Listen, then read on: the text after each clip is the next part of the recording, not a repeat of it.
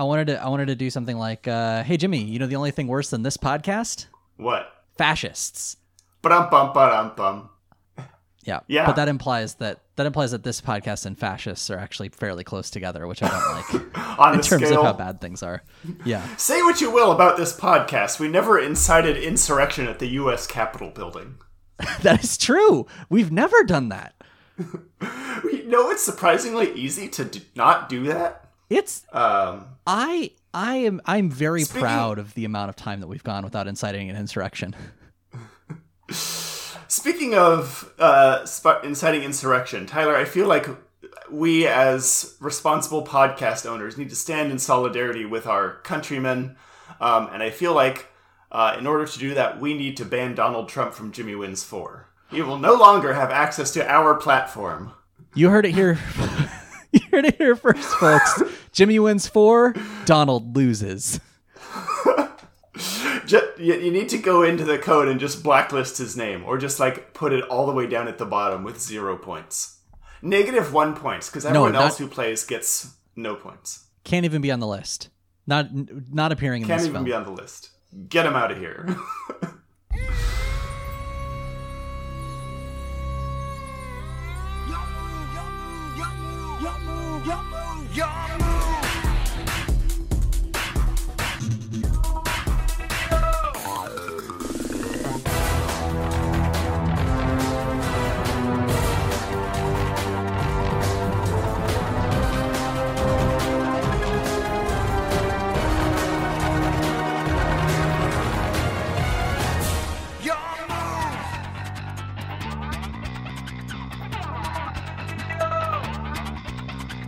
It's time to podcast. Hello, everyone. Welcome to You Activated My Podcast, the weekly Yu-Gi-Oh! Recap podcast. I'm Tyler. I'm Jimmy. And this week, we're talking about Season 3, Episode... where my notes go? 17? Brothers in Arms, Part 1. Has it only been 17 episodes? That feels like it's not a lot of episodes. Like a lot of things in 2020. Our perception of time has been warped beyond mortal understanding. Yeah. No, it's only episode 17 somehow. This is part 1 of 3, I realized. So we're doing part 1 now, and then 2 and 3 will be next week, I guess. I cannot believe the translated title for this episode. This is wild. Oh, we will fucking get to it, my friend. I want to thank everybody, all of our listeners, for bearing with us during the holiday break. We took a couple weeks off just to rest and relax. Jimmy, are you rested? Oh yeah, the last few weeks here in America have been super relaxing. I'm cool. Chilled out. Everybody's calm. Yeah. Should we address that? I feel like we should address that like in a serious fashion real quick. Okay.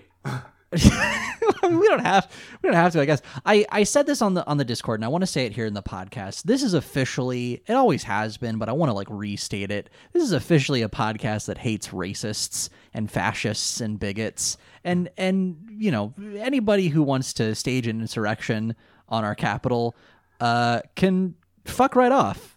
This is not the podcast for you. If you're trying to like break into the Capitol building to execute our elected officials, please, number 1, don't do that. 2, listen to another Yu-Gi-Oh! Podcast.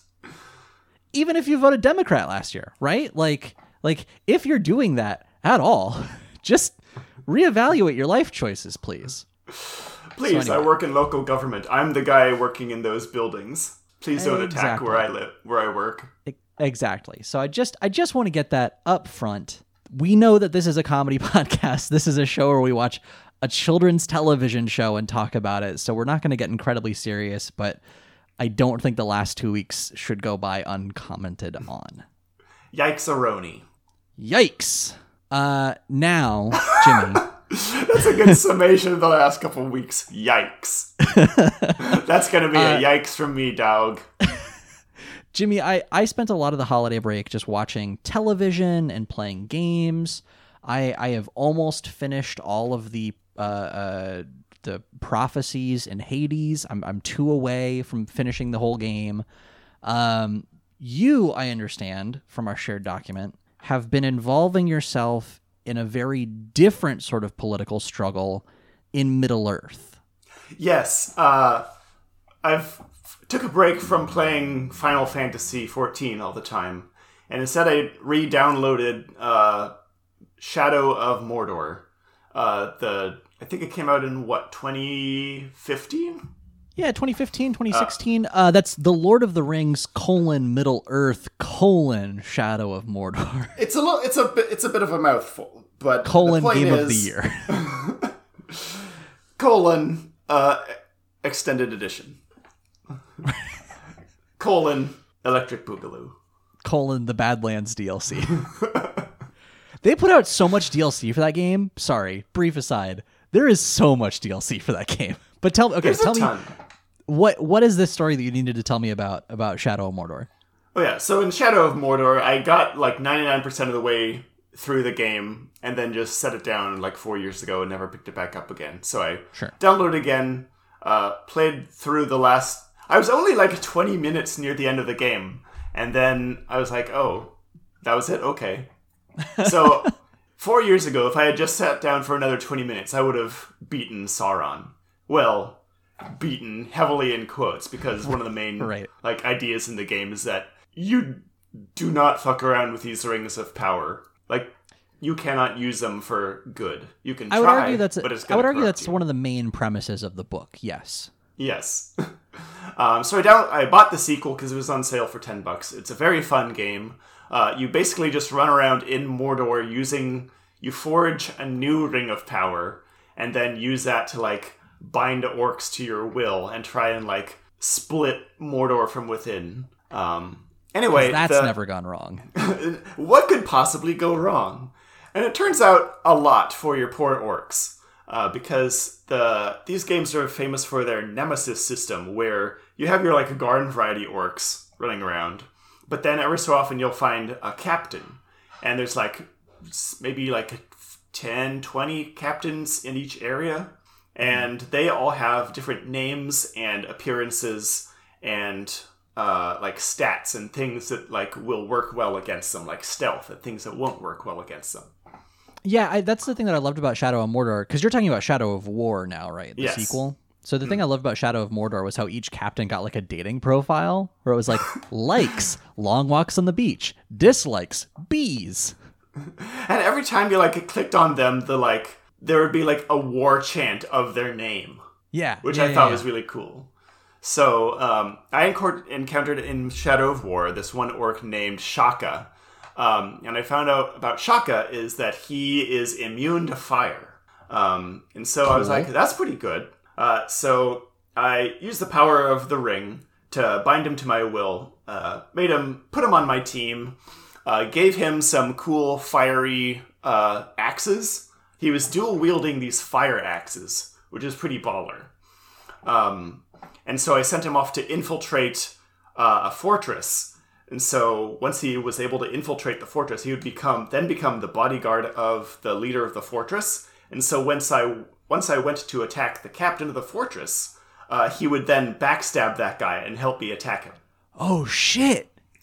But in order to do that, he has to prove his worth in the fight pits, which is basically Orc Thunderdome. 2 orcs enter, 1 orc leaves. Wait. Is this to prove himself to you or to this other orc that he's infiltrating?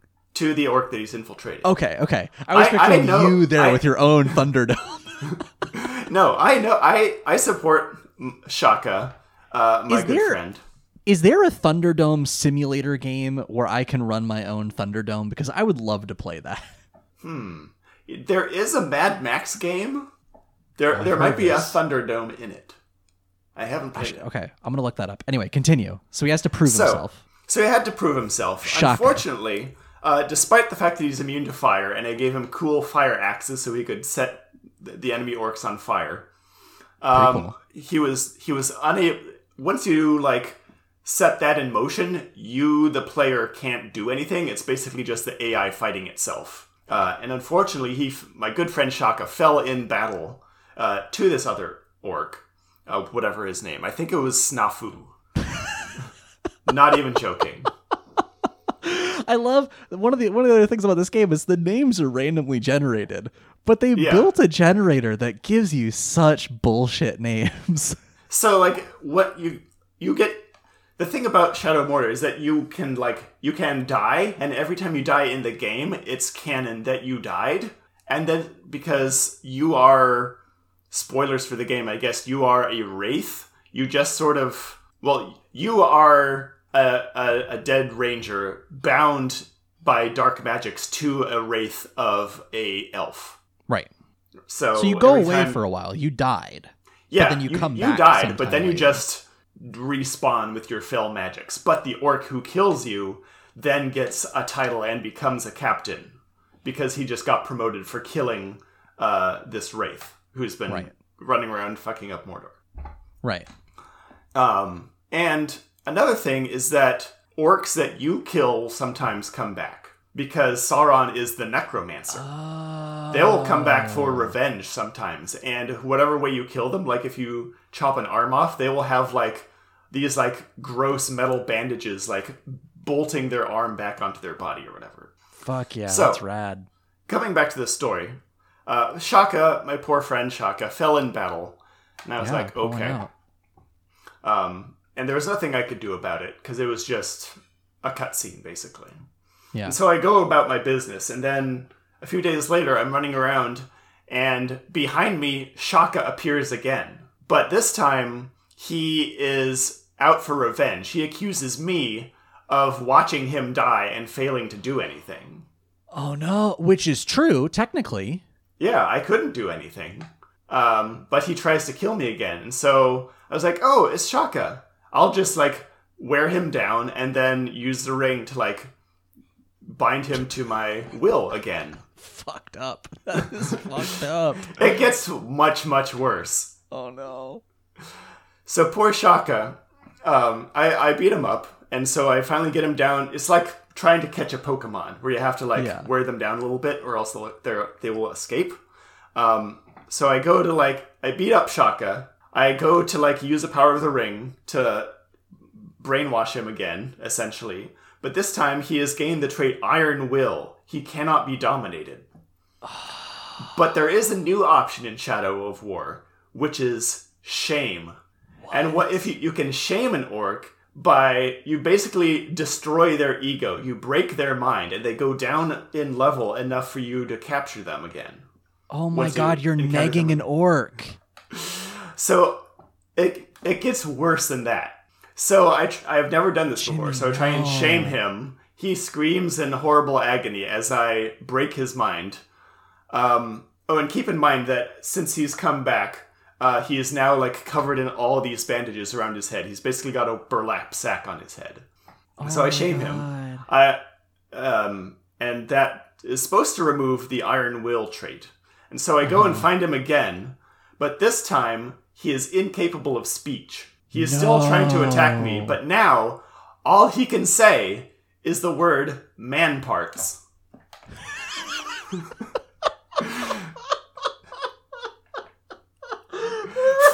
fully voice acted, might I say. I show up and usually you show up and there's a brief cutscene where you lock eyes with these guys and they have a little monologue where they talk shit about you. Or whatever, each other. Yeah. Except poor Shaka, whose name is now Shaka the Broken, because I shattered his mind. Oh my. Looks at me and he says, parts, man, parts! Parts! I'm all parts! What? And so I then, am able to, because I have shamed him in such a way, now he's weakened enough for me to, bind his will again. And I feel so bad for the guy. I didn't want to break his mind. Oh my god, yeah. So I make him my bodyguard.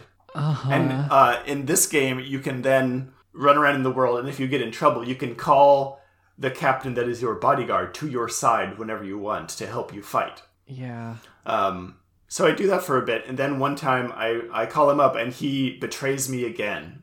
He knows what I have done to him. He can't express his feelings. All he can yell is man parts. But he tries to stab me in the back. So I have to go through the whole process of beating him down again. I don't want to lose him. I don't want to kill him for good. Is he that good of an orc is the thing? I feel at this point, just put him out of his misery, you know? This is torture at this point. He's immune. He's immune to fire, and he's dual wielding fire axes. He's pretty good in battle. Okay, that's pretty cool. Okay, all right. But he has Iron Will again, so I have to shame him twice. Oh my god. Wait, what happens the second time you shame him? Basically, he just goes down in level again. Oh, okay. He doesn't, like, also lose some other ability? Like, is he blind and speechless now, or like? I don't think so, but all he can still say is man parts. Man parts. Jeez Louise. So I broke him twice, and now he's my bodyguard again. I'll see if he betrays me a second time. If he does, I might just have to kill him, because I feel so bad for poor Shaka. Yeah. I do too. That story's fucked up, Jimmy. I didn't like that. This is such a grimdark game. Like, this is like the most grimdark, like, self-insert power fantasy story taking place in Tolkien's beautiful world. There is none of, like, the beauty of goodness or light. This is just what happens when Sauron, the Dark Lord, binds your soul to Mordor for eternity. Fuck. Anyway, that's the story of Shaka the Ruined, as his new title has dubbed him. Oh my god. You know, in a lot of ways, not to make this a segue, but kind of, in a lot of ways, Shaka sounds like a character in this episode. Permanently bound to a horror dimension. I mean, okay. It's a bit of a stretch. We can go there. It's not too far. That's really fucked up, though. Isn't that fucked up? I was like, wow, this is really dark. This is kind of uncomfortable. Yeah. I see. The only thing that could have maybe redeemed that story is if this was the orc that you were telling me about last week named Douche Rat. Oh, yeah, Douche. The thing about... Well, there's Douche Rat, and then there's just Douche.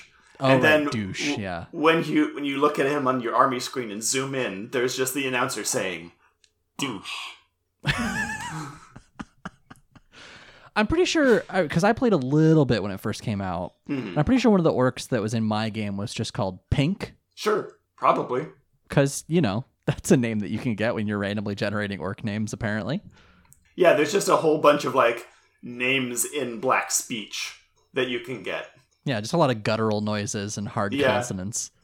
Skaka, douche, Gorbolg, that kind of thing. Yeah. So that's the legend of Shaka. Wow. That's, Huh.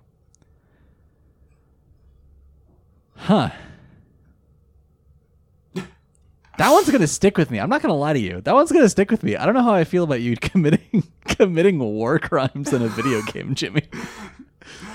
It's super fucked up because you're basically using this fell magic to, like, brainwash these creatures that are, like, elves that have already been ruined by fell magics and are just, like, totally broken. God, like, this is giving me a whole new perspective on Pokemon now. Like, the game goes into detail about how comically evil all these orcs are, because all they care about is drinking grog and, like, literally just stabbing each other for fun. Sure. But, like, I feel bad when I do it. Yeah. This is making me think about Pokemon differently now, where, like, I don't know, maybe next time I play Pokemon, I'm just going to be crying while telling my Charizard to use Fire Beam or whatever. It's not Fire Beam. There's not a move called Fire Beam. Fire Blast, Fire... Flamethrower. Flamethrower, that's the one I was trying to think of. Thank Inferno. you. Fire Spin. I know Pokemon moves. But like, oh no, like it's a being. It's a creature with intelligence that I've captured in this tiny ball. You used a laser to capture its entire existence and, like, digitize it. And then you put them in your box to degrade over time. God. Yeah, I have so many Pokemon in Pokemon Sword right now that are just sitting there. Wasn't there... I feel like there was an NPC in Pokemon Sun and Moon that was, like, just speculating on what happens to Pokemon in their PC boxes. Yeah, I think it started in Sun and Moon, but then in Sword and Shield... they get really dark, weirdly. It's a very dark game. And there's a couple of characters who will be, like, I wonder what happens to Pokemon when they're in the ball. Like, is it comfy? Could you put me in a Pokeball? Oh, God. And, like, all the descriptions are really fucked up because, like, you know, they'll talk about, you know, the obvious one is, like, Cubone wears its mother's skull. But then there's other ones like Yamask, which is just, like, a soul of a dead person that found a mask and is, like, yeah, it's like, wandering this the used earth to be in a search guy. of a body. Here, child, capture this human soul. I feel like the next Pokemon game just needs to finally pull the trigger and, like, deep dive into some of these concepts. Because they've just teased it. Like, no, I do want to know what's happening in a Pokeball. We're getting to the point now with some of these Pokemon, though. Like, there's a Keyring Pokemon. There's a Pokemon that's literally just a sword. Ice cream. There's gonna be a fucking gun Pokemon in the next game. I'm positive. Pokemon gun. Well, no, I mean technically, I guess there already is because fucking not Sobble. Who's the? Or is it Sobble? Yeah, it is. The water starter in Sword and Shield, Sobble, evolves into a Pokemon whose name I forget because I literally couldn't give two fucks. Inteleon? Oh, that sounds right. See, I went Grookey as my starter because I'm a broken individual. Yeah, so Inteleon, Mega Inteleon just has or Giga Inteleon or whatever it is, the Gigantamax version, just has a sniper rifle. What? Yeah. I need to look this up right now. It just has a gun is the thing. Like, it has a super long tail, and the Gigantamax version is the tail turns into a sniper tower that it sits on. He totally has a sniper rifle. What the fuck? It gets you with its sniper rifle. Like, that's the direction that Pokemon is going, and it makes me really upset because I just want to go back to the original 151 and then move a truck with strength to find Mew. Like, that's the darkest. All we ever wanted. Mewtwo, I think, is the darkest I can handle in my Pokemon game, right? Like, here's a fully constructed thing. A fully like, scientifically changed clone of an ancient Pokemon that wants to clone other Pokemon. Is this conversation what's going to get me into Digimon? Because in Digimon, they're digital to begin with. That's how they're supposed to be. You're not also digitizing them, right? Like, they come that way. They're already digital. Right. I'm gonna hack my Digimon, get some open source Digimon DLC. Yeah, mod your Digimon. Maybe I'll get into the Digimon modding scene. Digimon. Yep. Let's talk about Yu-Gi-Oh, though. Let's talk about Yu-Gi-Oh. We should give the people what they want. Digital monsters. We really are, aren't we? We're the digital monsters this time. It's time to discuss the episode. Once again, Season 3, Episode 17, Brothers in Arms, Part 1. The translated title, Jimmy, you mentioned this earlier. I love the translated title. This is rad as hell. This is so much better than the 4Kids version. It's so good. So Brothers in Arms Part 1 is the English title, right? The directly translated from Japanese title is Noah versus Seto, the duel of heaven and earth's creation. Holy shit. The duel of heaven and earth's creation. Now, okay, let me ask you something, because we're in Part 1. I don't know that the answer to this is obvious yet. Is it the duel of, and then heaven and earth's creation is one thing, like it is the creation of a combination of heaven and earth? Or is it the duel of heaven and, or versus, earth's creation? I'm trying to parse it, and I don't know. You could go either way. My bet is that heaven is a reference to the innate spiritual and magical abilities in Seto Kaiba that he has been repressing, and Earth's creation is the digital realm that is at one sort of the bounds in which Noah exists and the entirety of Noah's being. I hope it's that second one because it's way cooler sounding. Heaven and Earth's creation. But we'll I see don't know. over the next 3 episodes. Yeah, we'll see. We've been in this freaking digital world for so long that they barely even touch on the magical stuff anymore. Exactly. The summary of this episode is Kaiba and Noah duel for full control of Kaiba Corp, but Noah's revelations and constant manipulation of the playing field complicate things for Kaiba. Does he constantly manipulate the playing field? Not until the end. He manipulates it once. And even and that I wouldn't is like, say that's constant. Yeah. Where does this episode start? This episode starts in a wasteland. The episode starts with the gang hanging out in a wasteland, shaking robot monkey Tristan around to get him to get secrets out of him.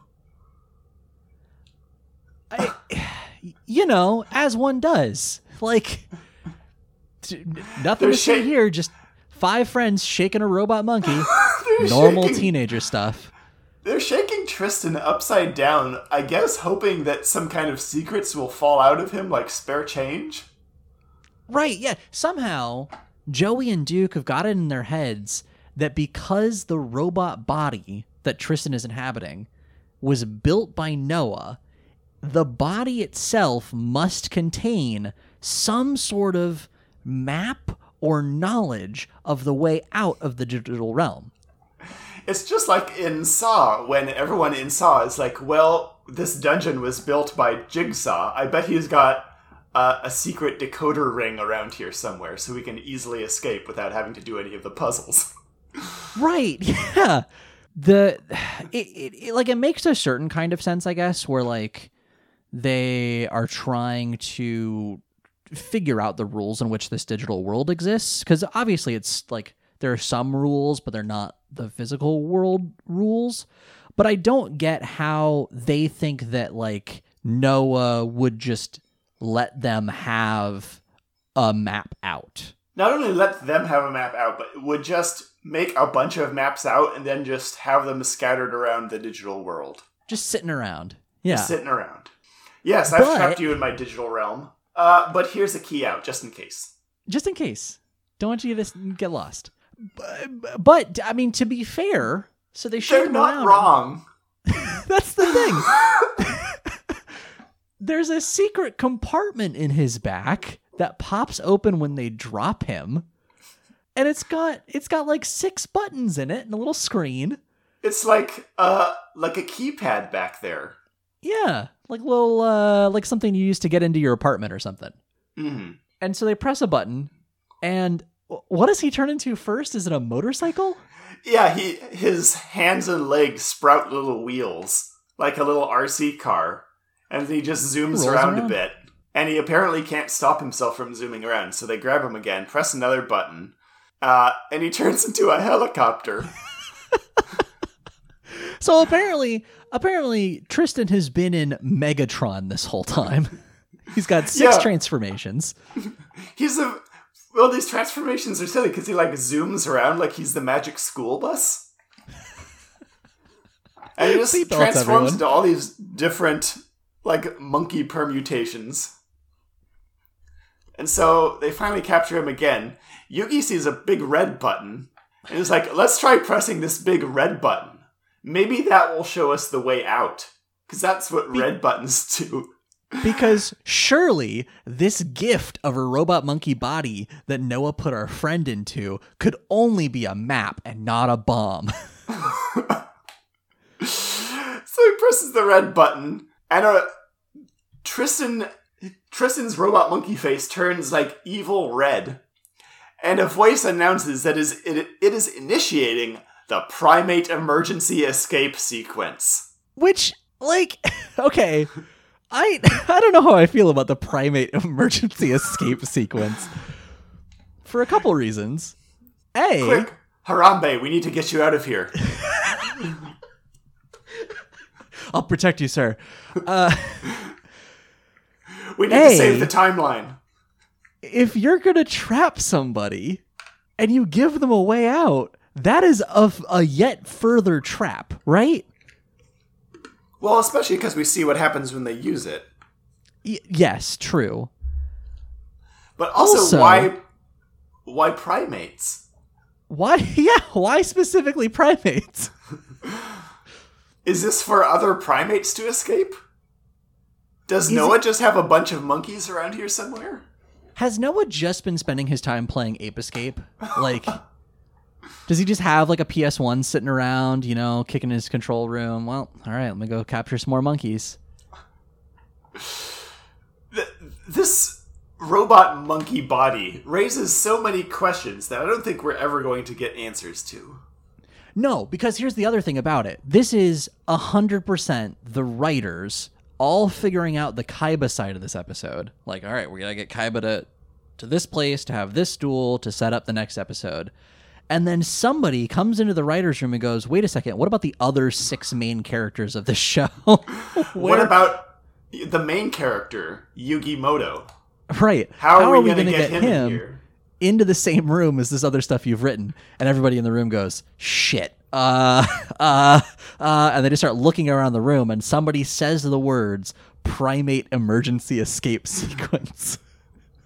Well, we've got Tristan in that robot monkey body. Maybe we can just use the robot monkey body. And then they sort of reverse engineer it from there, right? Where they're like, oh, of course. Well, the robot monkey body was built by Noah, so it has some of Noah's knowledge, including a way out. And maybe he programmed it in case something. I don't know. Tyler, this is screenwriting 101. You got to give your characters a robot monkey body. Right. If you need to get them from point A to point B. That's the first book you read in film school. Save the Robot Monkey. It's a classic.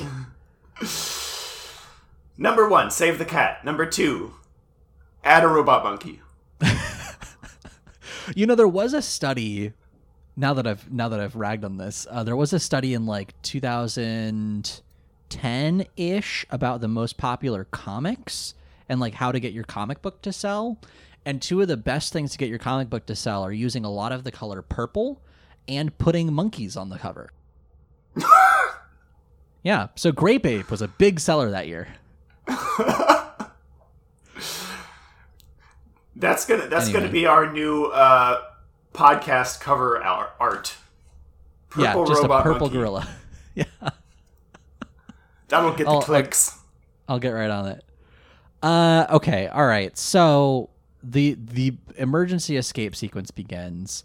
Is it like a hologram projector coming out of him, or how does this door show up? It's like a red beam that like shoots out and creates a door in cyberspace. According to the robot voice, it activates the virtual destination matrix. You know what they say, you can't have a primate emergency escape sequence without a virtual destination matrix. That's true. It's just basic. That opens to reveal Kaiba Land. Yeah, so it opens, and we see the main doors to Kaiba Land with the big, like, sign above them, like Disneyland style. And Taya goes, Kaiba Land? What's that? And, like, what the fuck does it sound like, Taya? It's a theme park. It's one man's vanity project to himself. You were literally just talking to Seto, like, not 30 minutes ago. And speaking of Kaiba Land, we cut to inside Kaiba Land, where Kaiba is walking around talking shit about how the simulation is just such a poor imitation of what the real Kaiba Land would look like. I really liked this, though, actually. It gave me, like, big Walt Disney vibes. Yeah, it's like Walt Disney walking around Enchanted Forest and being like, I can do better.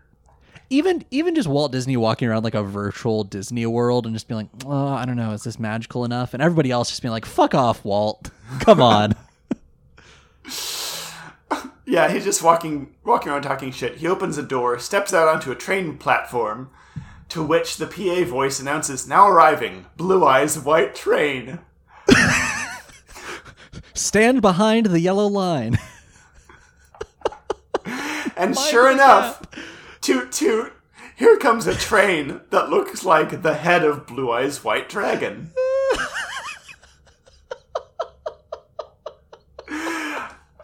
Listeners, I wish you could see my face right now because I am beet red. This is the funniest shit. I just can't deal with it. It's literally literally just a dragon head like bolted onto a train, and then like the rest of the train has these like shitty little wings coming out the top of it. It's not even a full train. It's one car. Yeah, maybe 2 cars. At most. And Kaiba, oh, smug-ass Kaiba, he just stands there and he watches this magnificent creation roll into Shining Time Station. And he goes, well, at least he got one thing right. And he I think this might just be my imagination, but I could swear he wipes a tear from his eyes. This is the one thing that Kaiba definitely designed.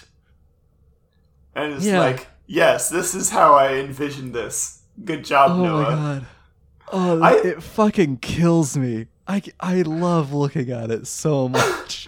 It's so stupid looking, the Blue Eyes White Train. Peep Peep says Blue Eyes Peep Peep.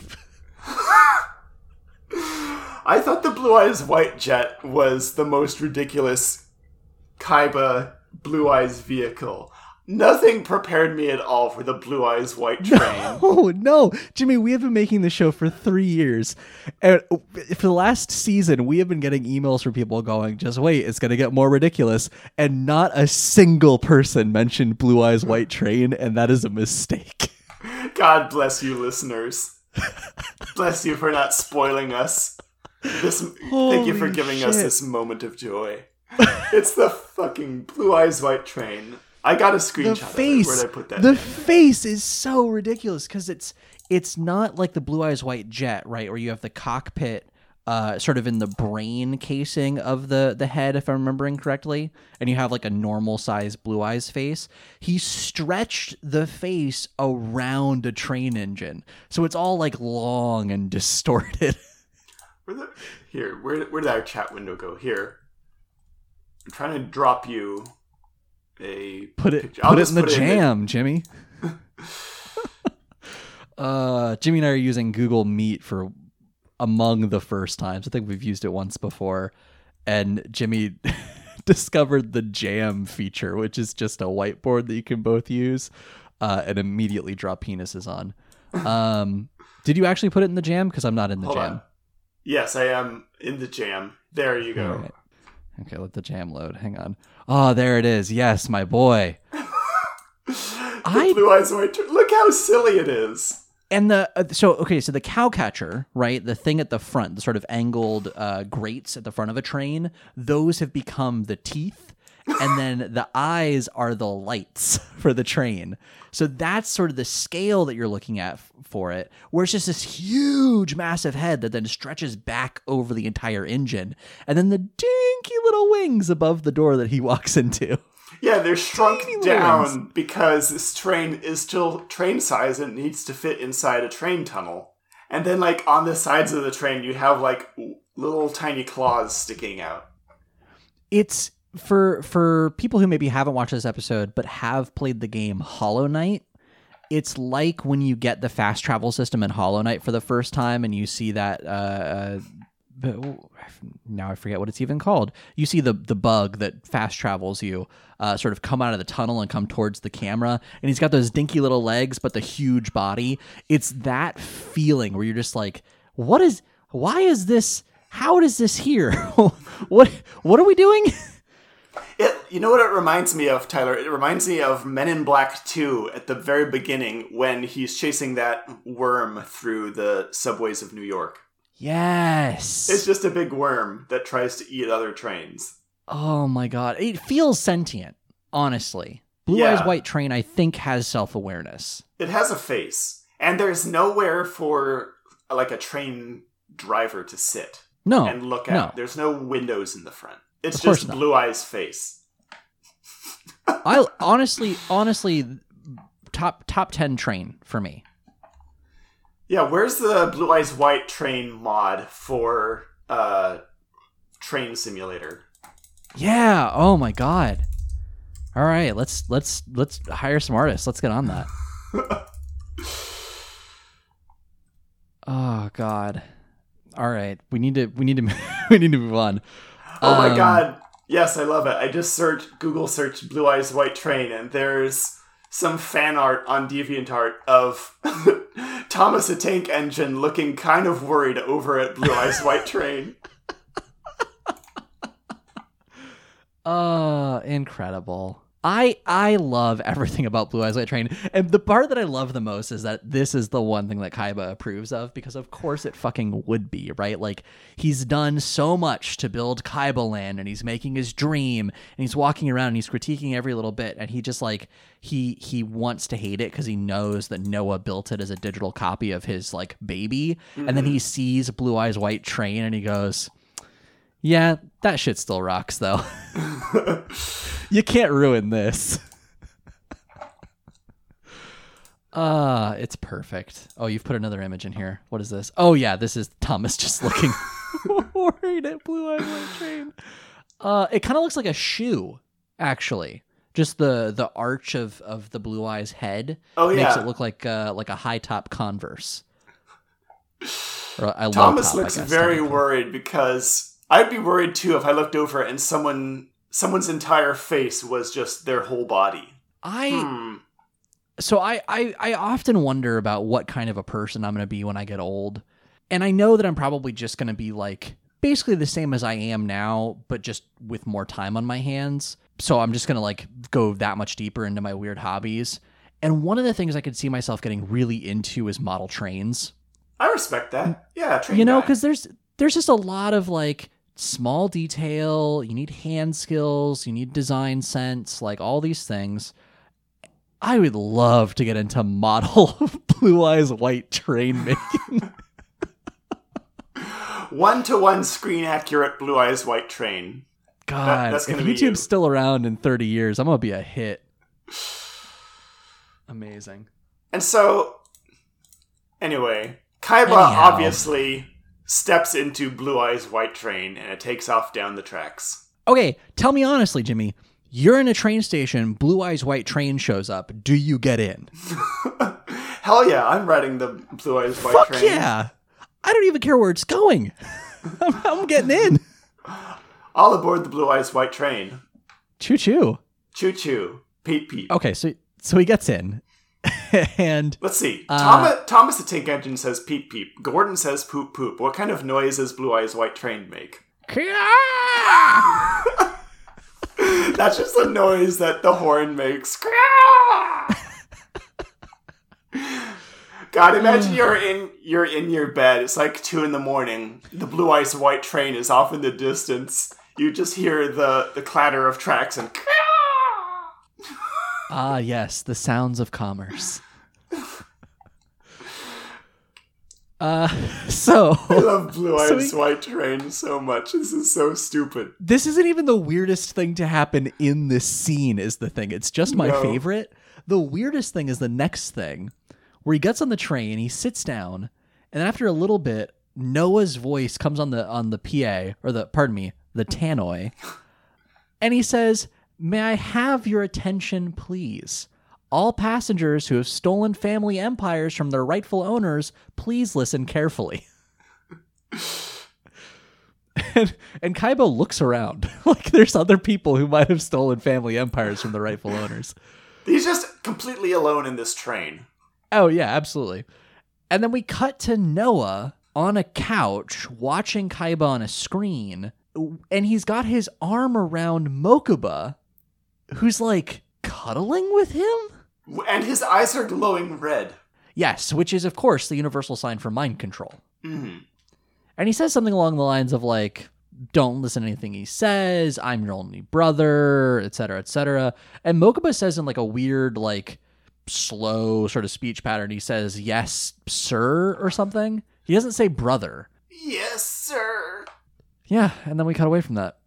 That part is freaking weird, let me tell you. Seeing those two boys cuddle and one of them's mind controlled, I don't like it. Reminds me of your Shadow of War story from earlier. Do you not cuddle your brothers, Tyler? Do you not lounge with them on a couch? God. Watch your other brother on a TV?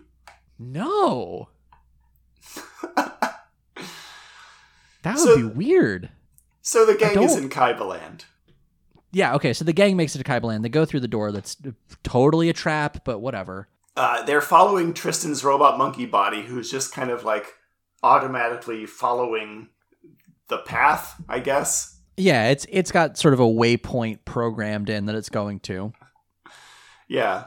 And so they're following that around, and then Tristan turns around and speaks with an angry robot voice that intruders are not allowed. And Joey is like, all right, how are you going to stop them? And he's like this, and his little robot monkey hands turn into fucking guns. Little guns! Little tiny guns. Tiny little guns. So they're they've been running after him this whole time, so he spins around, his hands turn into guns. And before anything else happens, they just, run by and kick him. Yeah, Joey, barely tackles him, and he falls over and snaps out of it. He doesn't even tackle him. He just, bowls him over. I'm looking it up now on the Wikia because I want to know if they cut out him shooting the guns. No, it doesn't look like it. Damn. I was really hoping that there's a shot somewhere of him firing those tiny little guns. Yeah, they're like pea shooters. I want them to shoot tiny bananas. Like this. He shoots tiny banana peels, and then they comically slip on the banana peels. Just a scene from Paul Blart Mall Cop. Marbles, can't walk on them. Pardon me, that's of course from Paul Blart Mall Cop 2, my mistake. Ah, of course. Thank you for your correction. Yeah, I formally apologize to the Blart estate. So they he kind of tackles him, and then Tristan rather falls over, does that head shake thing, and snaps out of it, and he's like, "Huh, where are we?" Where am I? And Serenity comes over and picks him up, and then they just keep going like nothing happened. They're not going to address that. He didn't just pull two guns on him. Right. I don't know. I'd want to talk about that. The show doesn't. Bye. No. Yep. So Kaiba takes the Blue Eyes White train to Mount Doom. Yep. One does not simply walk into Mordor. You have to take the Blue Eyes White train. Actually, in my original note, I wrote down that he takes the Blue Eyes White train to Death Mountain because Noah is a Goron, as we all know.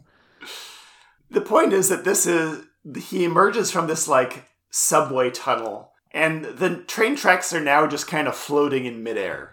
Yeah, they materialize digitally, and it just emerges floating out of nowhere. They come out over Mordor, basically, just a big old lava flow, giant lake of lava. Yeah, it's classic evil final showdown location.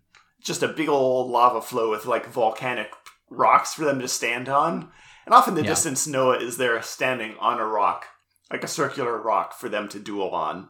So Kaiba gets out of the Blue Eyes White train, and it goes toot toot and keeps driving off into the distance and vanishes into a hole in the sky, and then the tracks just kind of vanish. There goes my hero. Watch him as he goes. Bye, Blue Eyes White train. We barely knew you. We barely knew you. We're never going to see Blue Eyes White Train again, right? That's it. That's a series wrap for Blue Eyes White Train. As someone whose favorite ride on Disneyland as a kid was Casey Jr., this is such a disappointment. Yeah. Blue Eyes White Train coming down the track. Casey Jr.'s back with his smoking. Jr., but Blue Eyes White Train would be amazing. Dun dun dun dun dun dun dun dun. This is the only time that I've wanted Kaiba Land to be a real thing. It's just to ride the Blue Eyes White Train. Absolutely. So Blue Eyes here to thrill every Jack and Jill. Da da da da da da da da da da da. So Kaiba gets off the Blue Eyes White Train on a different rock. So there's lava between him and Noah, and Noah says that it's time for him to prove to himself and to his father that he's superior to Kaiba in every way. To which Kaiba responds, "Keep dreaming, kid." Nothing personnel, kid. And Kaiba tells Noah that he saw his home movies and he has some splaining to do, Lucy. Yep. He also has one of my favorite lines that voice actor has delivered, which is, "I want my brother back right now, you cowardly little runt." God, I hurt my throat just saying that. Oh, no. Kaiba has some choice lines this episode, which are really good. And so he's like accusing Noah of all these things. He wants his brother back. He wants an explanation. And as he's saying all this, we cut back to Yugi and the gang, who have found the projector that Kaiba saw, I think, 2 episodes ago. Yeah, in that mansion. In the mansion that's playing Noah's home video. Well, not Noah's home video. Gozaburo's home video. Gozaburo's funniest home videos, hosted by Tom Bergeron. It's just Noah tripping on a banana peel. So it's that video of Gozaburo and Mrs. Kaiba, the unnamed Mrs. Kaiba, holding a photo of Noah and saying that they're so worried about Noah and that Gozaburo is going to do everything he can to save him and that he has a plan. And there's this like big implication that there's some kind of accident and that Noah nearly died, I guess. There's a note here in the wiki that says that cut from the dub is a sequence showing the injured Noah being rushed to an operating room on a gurney, then lying on a hospital bed with an oxygen mask over his face. I feel there's still a little bit of that in the dub. But none of that is shown in this version. It's just like Noah himself mentions that he was in an accident, and then it's basically like, but we don't have to talk about that. Yeah. Like he screams at Kaiba. He basically does you want the truth? You can't handle the truth. And then he explains the truth. He says, I genuinely can't believe that this is a thing that we're finally getting in the show. He explains, yes, it is true that I have not aged in years. In fact, this is not really me. Behold. He says the real Noah is up there, and he gestures to the sky and says, "Behold your true stepbrother." Descending from the clouds is a spiky, glowing computer ball, which Noah says is a shell which protects and nourishes my living brain. We fucking called it. Yeah, we did. Oh, this is the worst. He's a brain in a jar. Worst. He's a brain in a jar. But is also somehow... Okay, here's the question, Jimmy. Is that actually the physical brain in the jar? Is this the physical brain in the jar here in the digital realm that's being projected around them? Or is this a digital representation of the brain in the jar, and the brain in the jar is actually somewhere else? You would think that the actual brain in the jar would have to be somewhere else, because we see the brain in the jar in a flashback in a little bit. And it's like hooked up to all this stuff. Don't forget, this is Noah who puts apparently maps and backdoor keys into robot monkeys just lying all over the place. So planning doesn't seem to be his strong suit anymore. Maybe Noah the Orb is just kind of floating around in there. Yeah. Entirely possible. So we cut briefly back to Yugi and the gang.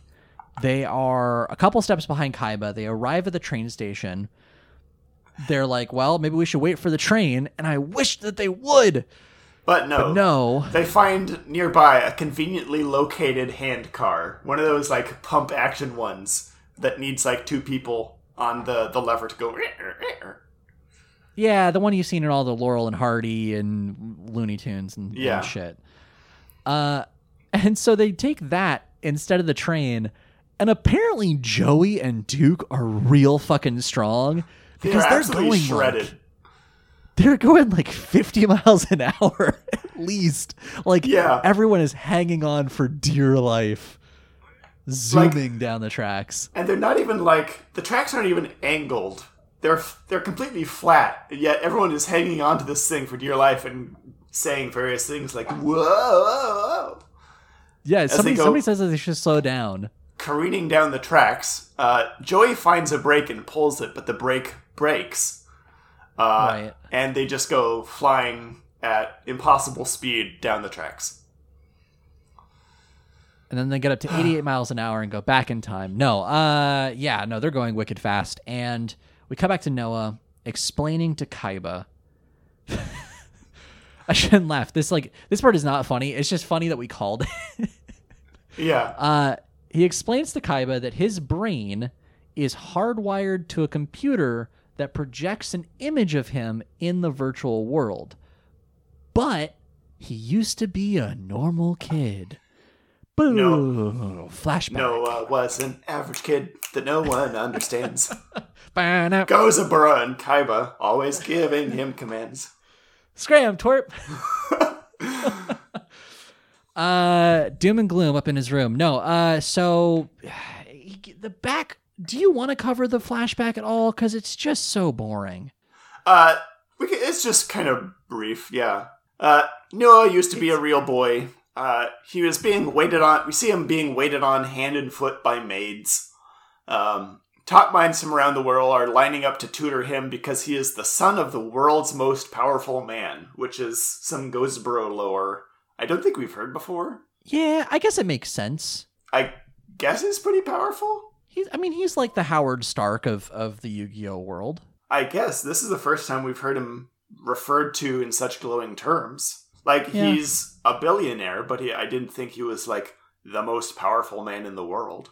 I mean, is this like a Kwisatz Haderach thing, and it's because he's a weapons manufacturer, and the person who can destroy a thing controls the thing? I guess.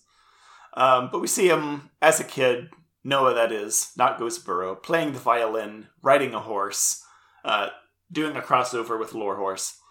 Right.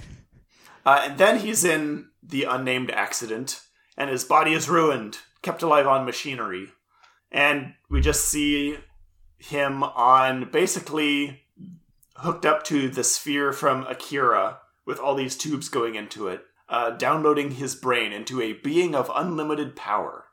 I mean, yeah, okay. All right, Genie. Yeah. And then the Kaiba brothers had been brought on to basically challenge him, provide some competition in the household, which is a healthy thing to have and want.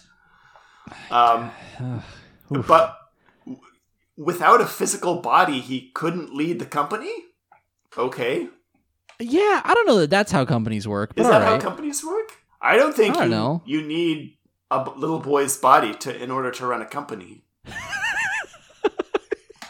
Yeah, I mean, I don't know. Being a conscious I don't know that person in a computer, being able to process information at the speed of light seems like it would be very good at running a company. Yeah, that seems good. I've seen war games that could work out. Sure. Yeah. So now we finally get to the reason for all of this. Once Noah defeats Kaiba, he'll prove to himself that he's worthy, and then he will download his brain into Kaiba's body and be able to run the company again as Kaiba. Finally, the missing piece, a boy's body.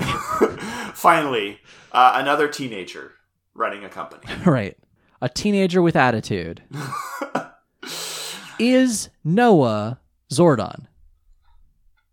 I mean, he's not Zordon. He's not Zordon. This could just be the morphing grid. We don't know. So Kaiba laughs an evil laugh and says that the only thing more ridiculous than that story is the idea that Noah could ever beat him in a duel. Because as we all know, Kaiba never loses duels. And then he makes the gesture and he says, "I'll show you real power." It's time to duel. Duel begin. Kaiba starts by bringing out his Deckmaster, that card we all know and love. You guessed it. Kaiser Seahorse? Record scratch. Yeah. Noah says, all right, Kaiba, pick your cards. And Kaiba goes, I already have. And I've picked a Deckmaster. Behold, Kaiser Seahorse. Whomst? I don't think I've ever seen this card before. I don't think it's appeared in the show yet. Kaiser Seahorse. Who the fuck is Kaiser Seahorse? I mean, as we all know, Kaiser Seahorse carries the children. The male Kaiser Seahorse carries the children while the female Kaiser Seahorse fights battles. No, it's just like, it's a bunch of armor with like a spiky helmet, and it's got like kind of a vaguely purple vibe. I don't know. Like, it's not He I looks don't know like that it's anything special. It looks like some guy who would fight Aquaman. Yeah, it really does. It's I don't know. It's fine. It's a Yu-Gi-Oh card. But I don't would understand. never in a million years have guessed that this was going to be Kaiba's Deckmaster. Like, not even... Why wouldn't it? Not even Lord go of ahead. D? Yeah, like Lord of D, so he could do that whole thing that he did the last time. Blue Eyes White Dragon? Yeah. So anything like dragon related. Okay, so from what we've seen so far, any monster card can be your Deckmaster. Mhm. Am I right? I think so. Does Kaiba have any of the Egyptian god cards? Or is this because it's in the digital realm, those aren't, like, loaded in? God, can you imagine? You try summoning a god card here in the digital realm and the whole thing just fucking explodes. Yeah, you just like, die instantly. All right, fuck you, Noah. My Deckmaster's Slifer the Sky Dragon. Get fucked. Like, the entire... Remember, they're on a submersible right now in the real world. right. Oh, yeah. Oh, Jesus. Everything would just short circuit and fill with water and they would all die. End of the show. I mean- Thanks, everyone. There are worse ways to end the show, is the thing. But so he says, I'll show you real power, and he summons Kaiser Seahorse. And I'm sitting there going like, no, all right. Sure. Yeah, why freaking not? Kaiser Kaiba. Seahorse. Who gives a shit? Whatever makes you feel better, bud. Noah doesn't summon anyone. Kaiba summons Giant Germ, our good friend and small businessman Giant Germ. Yeah, boy. Famous dog groomer. And a face-down Virus Crush card. We've seen this before. Yeah. And he says to himself, his first mistake was taking Mokuba. His second mistake was challenging me to a duel. Never go against a Sicilian when death is on the line. Never go against a Kaiba when death is on the line. Noah, It's not even death is the thing. It's ownership of a company. Anyway. Yeah. Noah summons Chiron the Mage. Chiron the Mage. Famous interior decorator. So that happens. Meanwhile, the gang is on their handcart. They come flying out of the tunnel. A portal just kind of opens up in the air above the duel. They come flying out. There's no tracks anymore. The Blue Eyes White Train took it with them. So they just fall out into empty space and crash into a rock. And not into, like, the lake of boiling magma, fortunately. Yeah, fucking lucky. Lucky break there. So they crash into a rock, get up. They see the duelists in the distance. Yugi yells for Kaiba to be careful, to which Noah says, "Look like your fan club has arrived." They're not my fans. I don't even like them. I don't know them. And, and they just kind of, like, watch from a distance. I don't know. Yeah. It's the thing that happens in Yu-Gi-Oh! Where, like, one character is in a duel, therefore all the other characters have to be in the same room, Just even though watching. they have nothing to contribute. Yeah.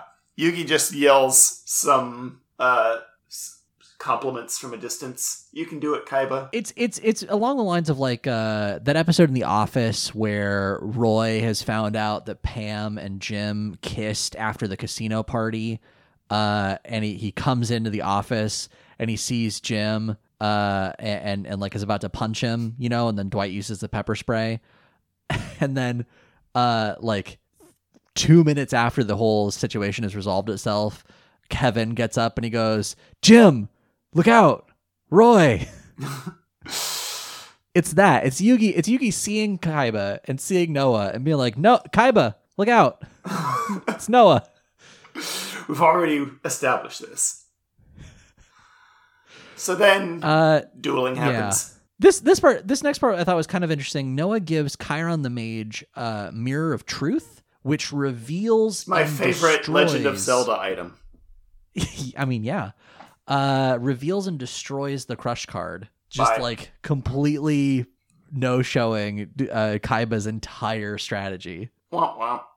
Chiron the Mage then destroys Giant Germ, which pops like a balloon. R.I.P. Giant Germ. And then Kaiba back. Kaiba yells, "Giant Germ, return!" And it does. And it does. And Noah loses 500 life points when that happens. Is that I'm guessing that's a giant germ ability? I don't remember. Eh. And it doesn't really matter because he just sacrifices it in order to bring out Vampire Lord. He has a great line there, though. He's like, now you might think that I brought back Giant Germ because I care about it. Or I don't know, something like that. But you're wrong. Watch as I sacrifice it. Poor Giant Germ. Poor Giant Germ. Giant Germ is a fine, upstanding member of the community. He's replaced by Vampire Lord, the male alt Bayonetta. Vampire Lord looks like a dollar store version of someone at Hot Topic. Yes, yeah, it's one of those Bratz dolls. Kind of, yeah. But it's like if they made a Bratz doll for boys. Yeah, the Vampire Lord just kind of shoots bats out. Yeah, and destroys which is cool. the mage. I like it. Yeah, and the bats return, which is kind of cool. Plus, it sends one of his cards to the graveyard. I don't know how much detail you want to get into this duel. Oh, we can get pretty deep. I thought this duel was actually pretty fun. Noah plays the magic card Fisher to kill Vampire Lord, and he says, "Adios, Bat Boy," like he's a fucking supervillain. And then he plays, I think the card is called Eris. I guess.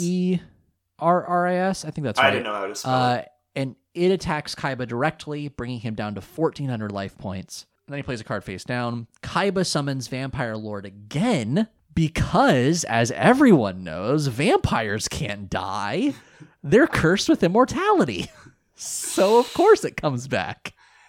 Yeah, Vampire Lord just shows right back up again. I think a coffin pops up out of the lava and opens to reveal Vampire Lord just standing there. Yeah, it's one of the intro animations for the what are their fucking names? The Castlevania brothers in Smash Bros. Oh, the Belmonts. The Belmonts. It's one of the Belmonts like intro animations. It does look much like a Smash Brothers intro. Like a fucking chain pulls the coffin up and Vampire Lord pops out like, surprise! Did you miss me? 3, 2, 1, go! Show me your moves! So Vampire Lord goes to attack, but it activates Noah's Mighty Earthshaker trap card, and there's like a big earthquake, and it shakes everybody around. Everybody goes, "Oh no, it's lava! Look out!" And as this earthquake is hitting, like the camera is shaking this whole time, and so Noah monologues like for 45 full seconds about how this earthquake works. Long. And how it works is... Well, Kaiba, as you know, I have parked the ship on the San Andreas Fault. But, like, it doesn't need to be 45 seconds about how this card works. Kaiba just has to choose one of his monsters to be destroyed. And so he does. Well, he specifically has to choose a type of monster to be destroyed. So, like, earth, wind, fire, psychic, bug, like, whatever. So Kaiba picks... Thank you. So Kaiba picks Dark Monsters, which destroys Vampire Lord again. Vampire Lord! Meanwhile, he has summoned Slate Warrior, who attacks Eris with like a wind punch that looks pretty cool. Yeah. It's like... I feel like this has to have been in a kung fu movie or something where somebody punches the air so hard. Oh, no, you know what it is? It's Kung Fu Hustle. It's the Buddha palm technique. He punches the air so hard that the air rips a hole in Eris. Extremely anime. Very anime. So he blows up Eris. Oh, yeah, go ahead. Noah then plays Giant Flood, which summons a tidal wave despite the fact that they are sitting in lava. A flood comes over and flashes flash boils, and everyone scalds to death and dies. No. No. A tidal wave washes over Kaiba and everyone. But the only effect that it has, really, is that it washes away Slate Warrior and every card in Kaiba's graveyard, including Vampire Lord. So Vampire Lord can't come back. So now they're just standing in an ocean as opposed to like a lava pit. And here's where this episode gets really... I feel like this entire season has been waiting for just this moment. Yeah, this moment is a lot. I don't really know where to begin here. You wrote down the dialogue, so I'll let you take it. Noah says, "Now it's time to see what my Deckmaster can do." Kaiba says, "But you didn't select a Deckmaster." "Oh, forgive me for being so rude. Meet my Deckmaster, Shinato's Arc." He calls forth his Deckmaster. Behind him, bubbling and rising out of the sea, rises... It's just fucking Noah's Ark. Are you fucking kidding me? It's just Noah's Ark. And Just Noah's Ark. it's a big wooden boat with just like this, I don't know, I guess you could call it a slab covered in runes stuck in it. And Kaiba says, The one commandment. "That boat's your Deckmaster?" That boat's your Deckmaster. And that's the end of the episode. That's it. To be continued. That boat's your Deckmaster? Cut. Oh, shit. Okay, I made a lot of fun of the writers this episode. That's good writing. That shit got me. That's the episode. That's the episode. Yes, technically any monster card could be your Deckmaster, right? And there are some whacked out monster cards, like boats. Oh, Jesus. I laughed, I think, for a full 5 minutes after the episode ended, Jimmy. Was this entire season just one long extended build-up to a Noah's Ark joke? I mean, yeah, probably. Is this what counts as symbolism in Yu-Gi-Oh? Just a Noah's Ark joke? His name is Noah, so his Deckmaster is an Ark? I mean, I don't know. As someone who's starting to get a little bit of paid writing work, I know full well the temptation of putting puns into your writing, and I've gotten away with it on more than a few occasions. And this feels like that, where somebody at the very beginning of writing this season goes, no, let's call him Noah. And everyone's like, all right, that's a specific name. Why? And no reason. I just think it sounds good. It has a good mouth feel. Let's call him Noah. And then that writer just kicks it for a while, just waits. And finally, they have struck. They have released their arrow.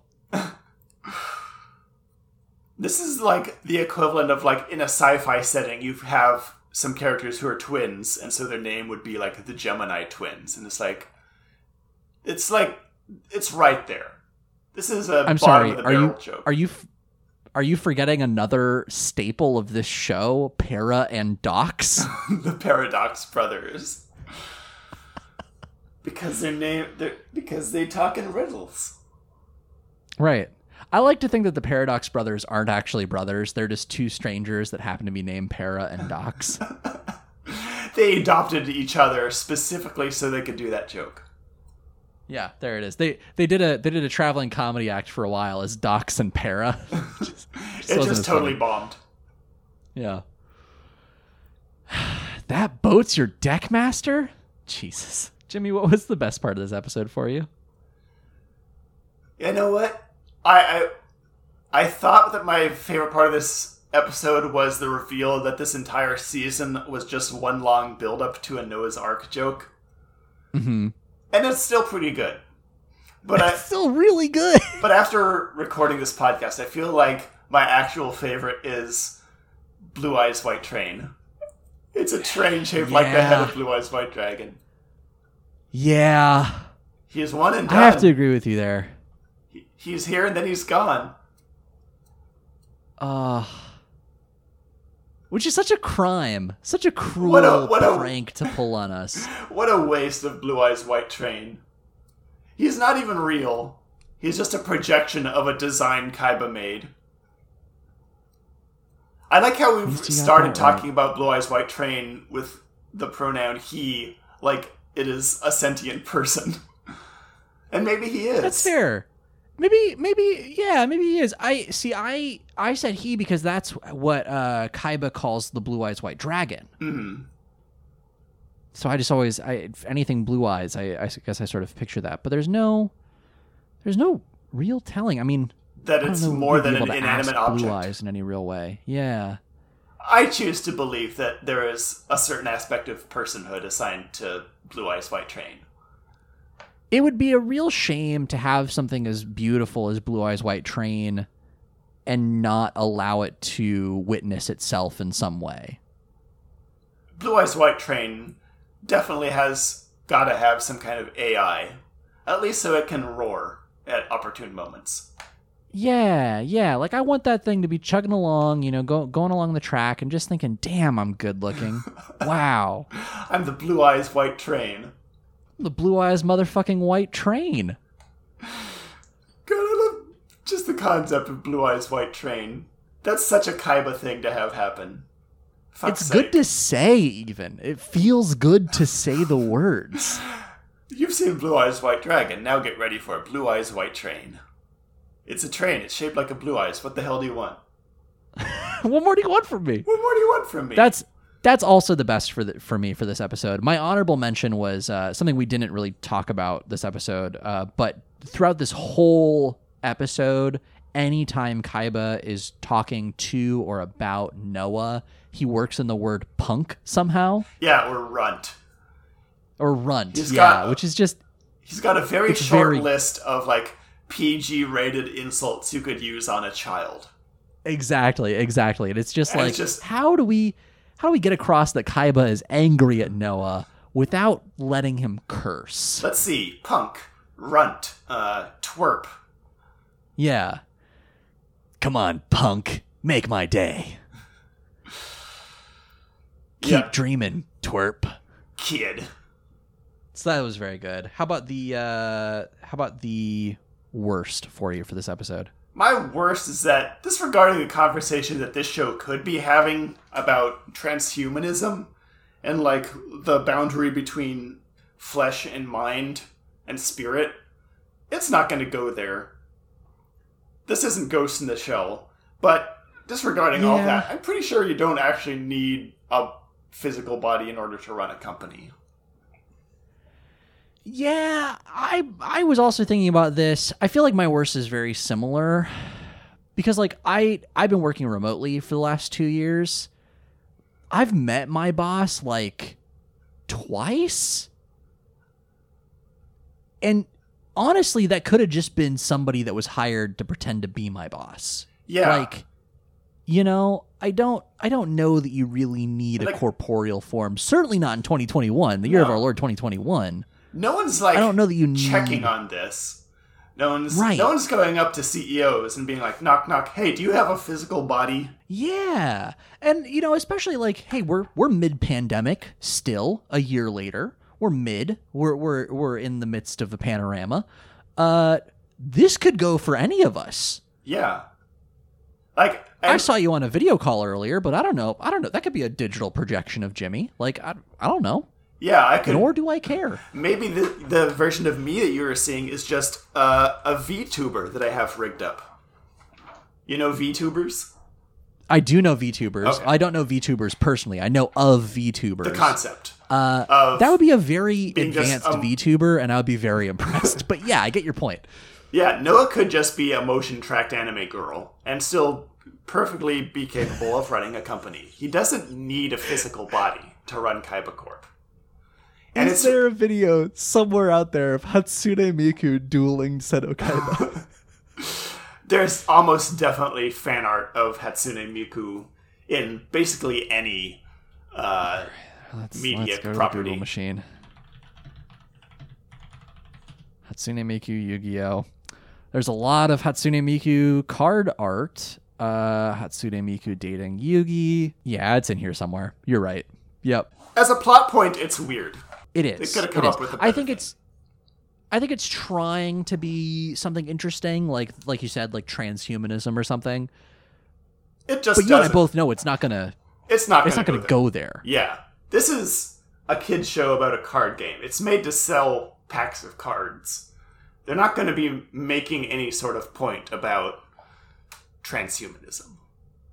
Right. Like, I don't know that this show is going to crack open that digital boy egg and see the like pulsing brain of Noah Kaiba, Yeah. Like, like Kaiba isn't going to snuff out Noah by like gently squeezing the gray matter, you know? Like we're not Gross. going to do that kind of plot. But like that's something that you'd see in a Ghost in the Shell or something. Yeah. I don't know that I want Yu-Gi-Oh to do that. It'd be funny if it did. Would it be? It'd be hilarious if this kid's show just started getting really deep into like themes of what it means to be a person in a digital age. See, we have Code Lyoko for that. Code Lyoko is probably even worse. Maybe not. Oh, Code Lyoko gets fucked up, my dude. We should do a bonus episode on Code Lyoko. We should absolutely watch some Code Lyoko. I'd be down for that. I'll put it on the list. All right. Okay. And with that, let's move into the next part of the show where we invite my lovely partner. We don't have to invite because I'm already here, so it's just invite. Oh, That's what you mean. welcome to my lovely partner Lauren. Hi, Commissioner. Hi. Hi. And the low Commissioner Pepper is around here somewhere as well. Hi, Commissioner. It has Hi. been a while. How are you? It hasn't been a while for me. I see you every I was day. gonna say, Hi, Lauren. Happy New Year. hi, happy New Year. It's been a while since I've seen Jimmy. It's been a bit. Yeah, all right, still here, Still here. surviving. That would be a great tattoo. 2021, still here. We're just still here, honestly. That's pretty good. Well, good. I'm glad you're still here. I don't know what I would do if you were not still here. That would make it. Where would I be? I don't know. That would be bad on a multitude of That'd be levels. weird. One of which is that you wouldn't be able to do this podcast. Oh, That Right, would be the one most of the important levels. one. That's the most the important most in important. the immediate. This part of the podcast is, of course, where we invite you on to play a little game that we like to call you. Wow, it's been so long. wow. I lost it. I lost my touch. Here we go. Let's try this again. A little game that we like to call You Activated My Podcast Season 3, Yu-Gi-Oh! Or Not. Season 2, Enter the Task Dungeon. See, I got it right that time. A game in which Jimmy and I each have a team of monsters that we select from, and then you, the High Commissioner, give us a task for those monsters to complete. I don't remember who picked the monster I was just going to last. say, I don't remember either. Who could? But here's the thing. Jimmy, you and I have 2 monsters each left in our particular brackets before we do our mid-season redrafting. So I feel like this decision is fairly arduous in a way because we're picking not only the monsters that we will use this week, but the monsters that we will use next week. Oh, So this is for not all the marbles, but a good All the portion of the monsters. marbles. Yeah. So we have to think carefully here.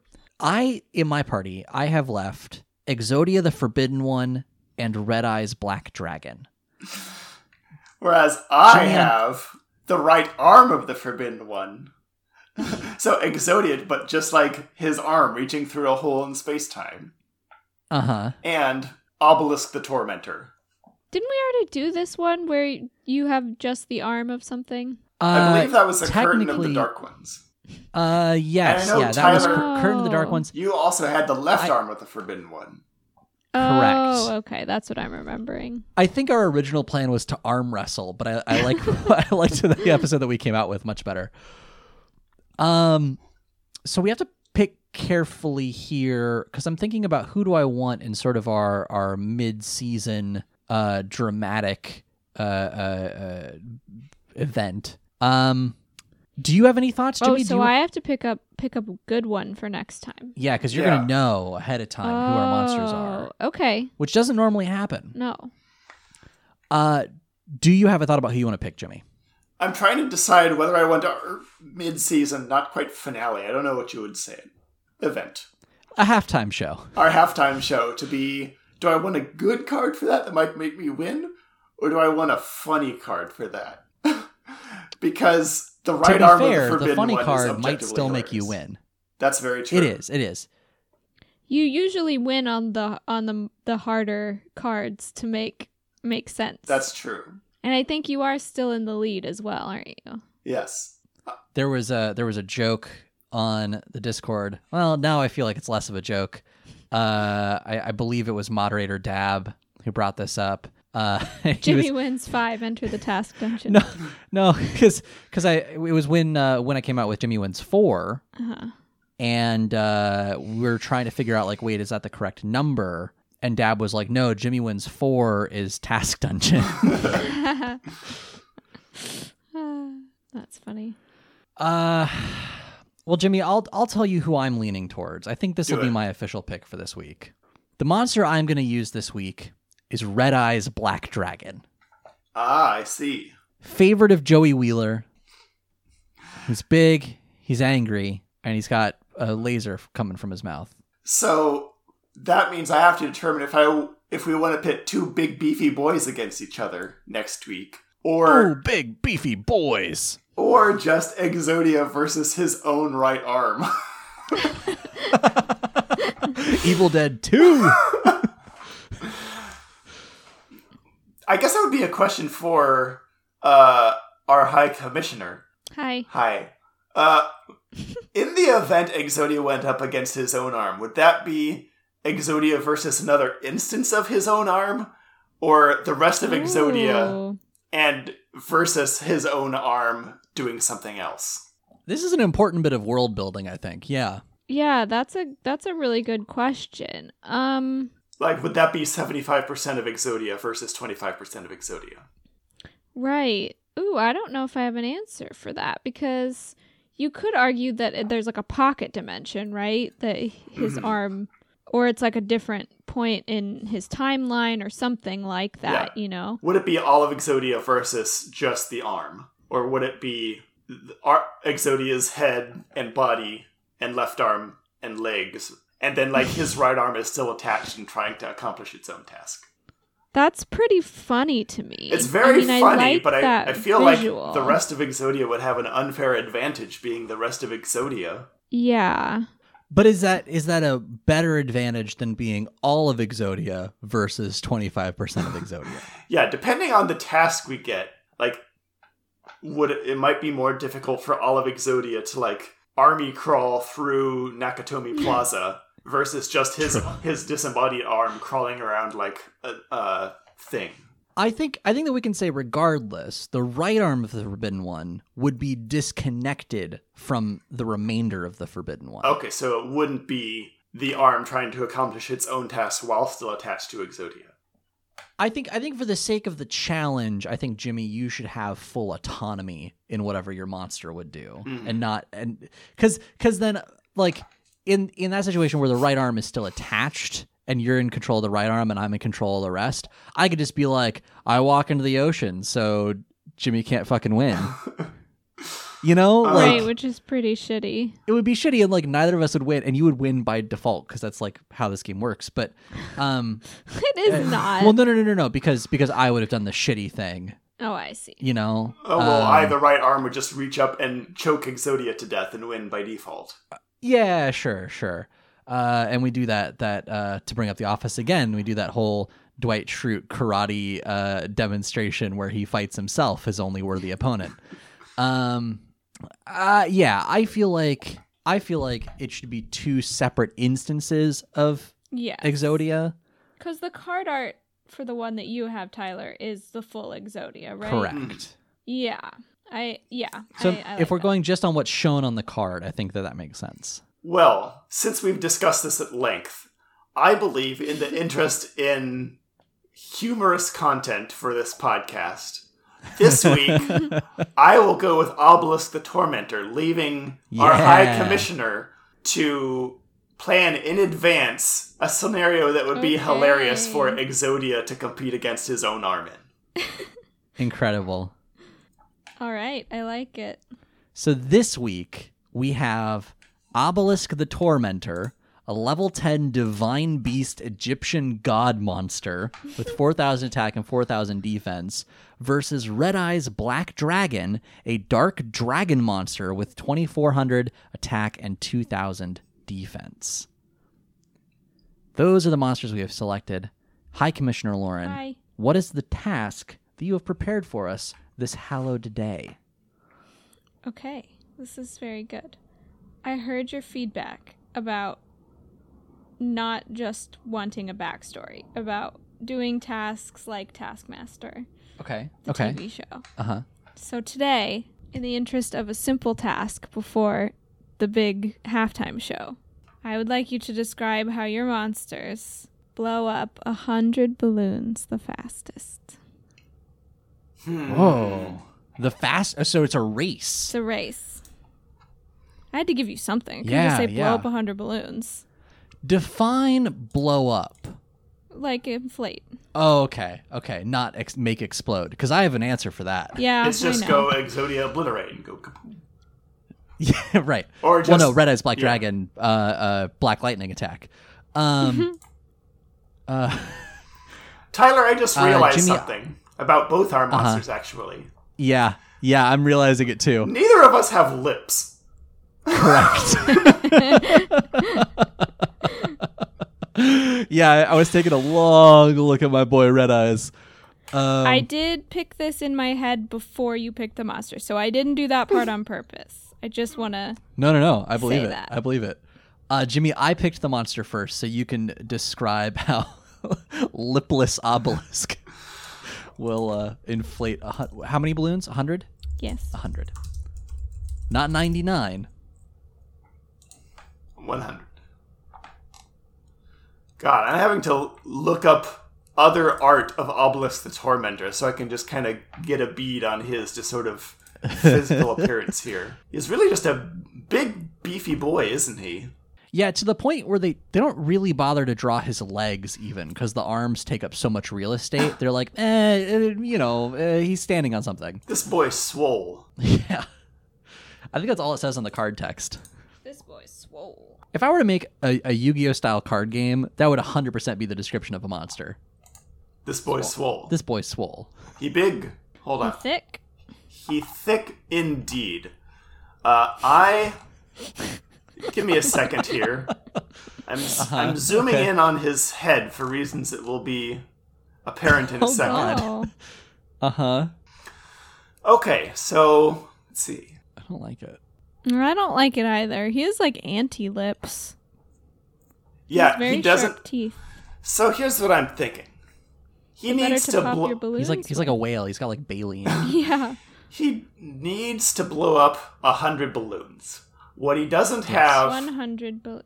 is lips. What he does have is like 6 teeth per row of teeth. Yeah. Uh-huh. So here's what I'm thinking. He doesn't have lips, so he can't like use lips to grab the curly part at the end of a balloon, the balloon hole, in order to inflate them. And you could argue that he could like go out and like get one of those professional like big crates of oxygen, like a big oxygen tank, and explode that way. But that would take time. That would be like having to go out. He would get in his car, Obelisk the Tormentor sticking out. It's a convertible, obviously, because he's so big. And then he would have to like It's just Mr. Incredible. He'd be Mr. Incredible in his car. He'd have to like drive all the way to like a hardware store, get a tank of oxygen, or a party supply store, and then that would be like upwards of half an hour at least minimum to like get the things necessary to even start blowing up the balloons. But he doesn't have that time. He has to do it as fast as possible. So what he's going to do, Right.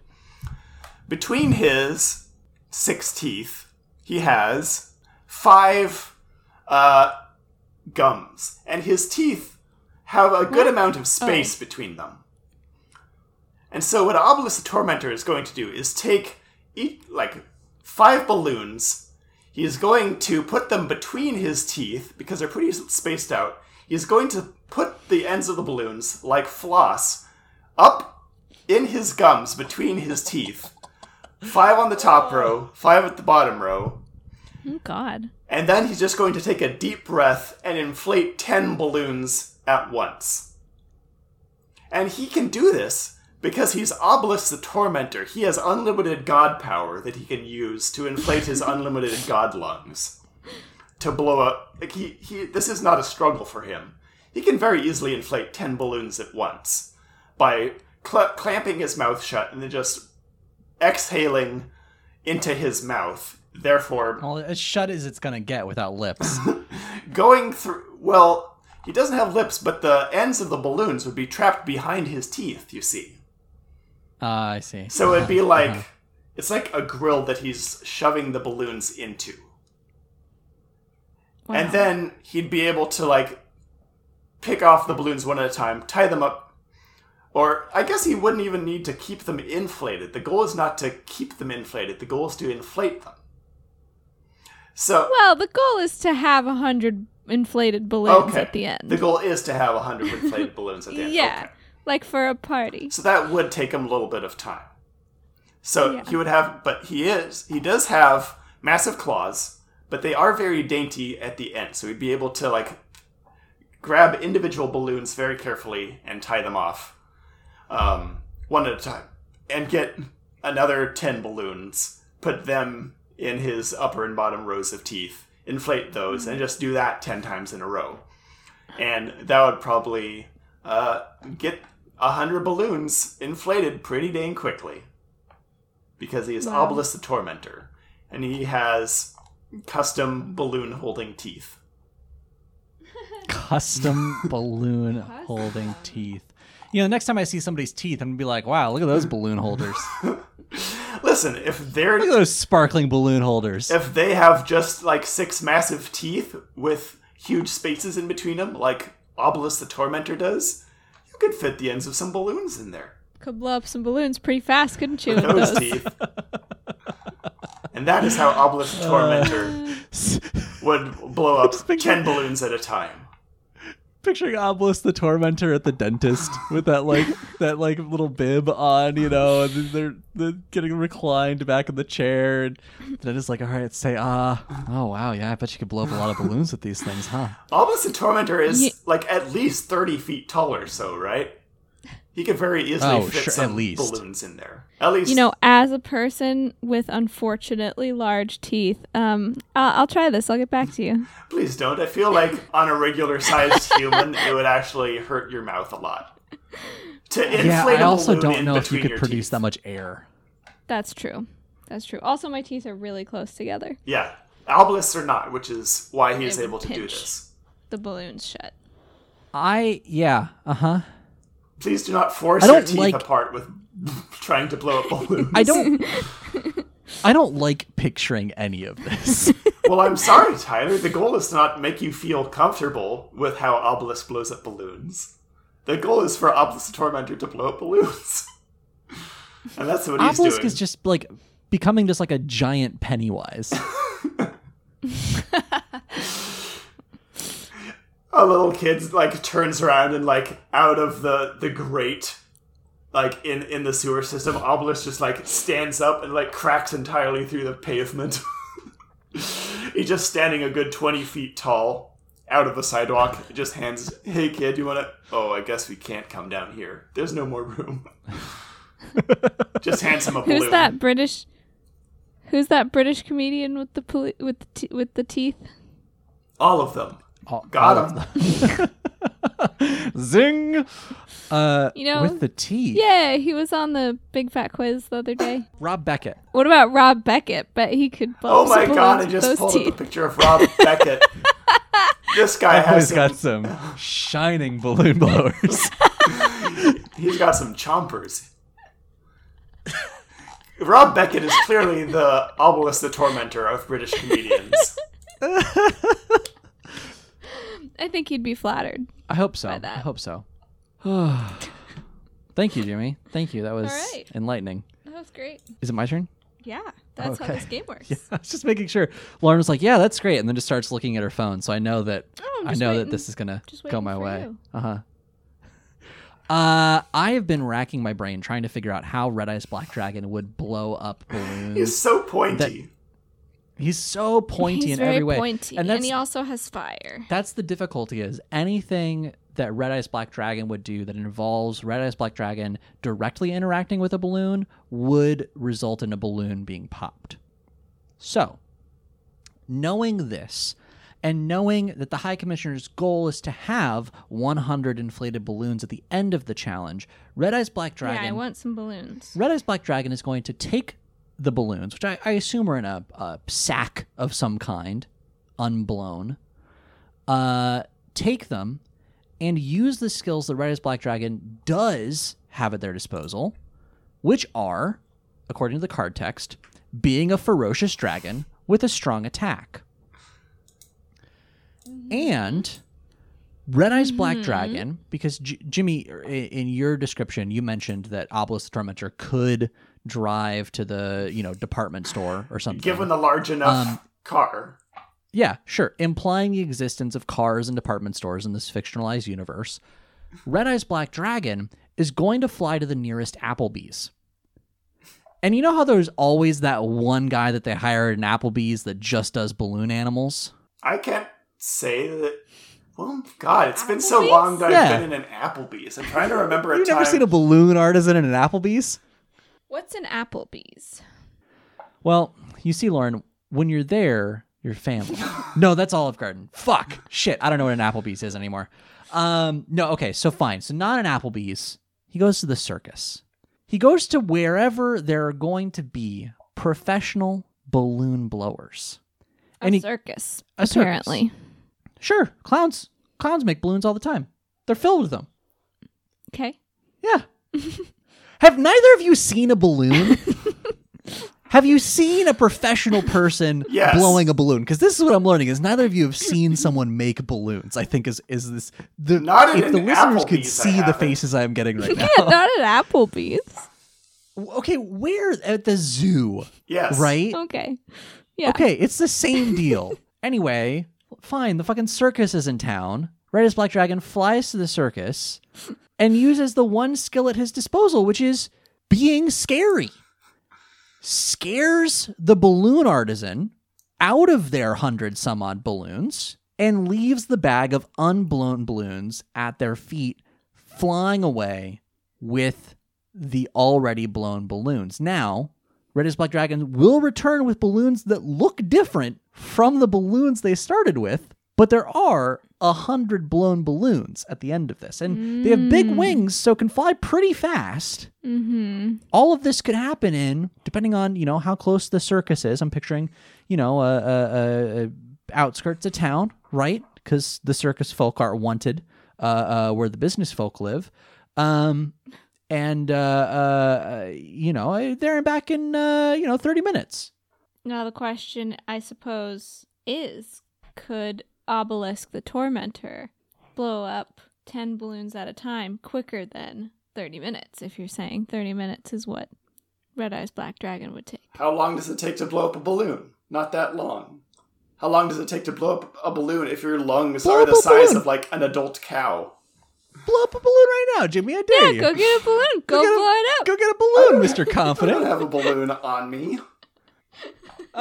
Sure. A likely story. Go to Applebee's real quick. Just go to Applebee's. Tell them you're a balloon artisan. You guys are seriously? Was that only like a Sacramento thing? Like what? I don't think that guy was supposed to be there. Genuinely. Every time except one that I've been to an Applebee's, there was somebody there doing balloons. They just couldn't get him to leave. You want a balloon? I am shocked. They just couldn't get that guy to leave. This is They kept kicking him out, and he kept coming back. Are you Googling Applebee's balloons? Okay, there is a picture of an Applebee's branded balloon. Okay, well that's not it.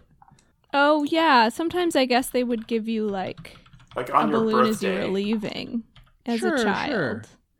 Or where else did that? Red Robin did that too. Red Robin did that. Yeah, sure. Red Robin. Rochester.kidsoutandAbout.com/content/balloon twisting. Balloon twisting at Applebee's. You are fired up about this.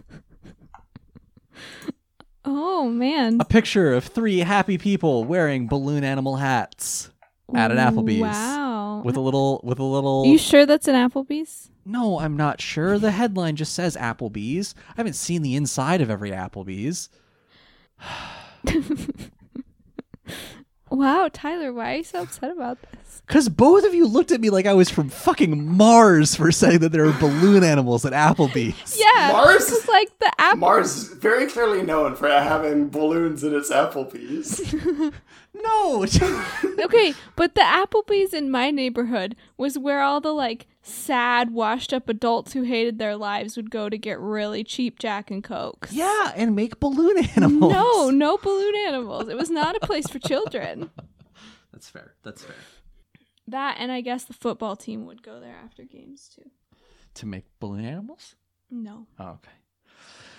Anyhow, yes. So Red Eyes Black Dragon would use the powers of intimidation to swap the unblown balloons with blown balloons. May I offer a rebuttal? My new tongue twister. Yes. Please. The goal was to inflate the balloons, not just coerce some third party into preparing the balloons for you. If that's the case, Obelisk is just going to reach into his pocket, pull out a crisp hundo, pass it to a professional balloon inflator, and get all the balloons handed to him in just like 5 seconds. There, I won in 5 seconds. I didn't realize that Obelisk had pockets.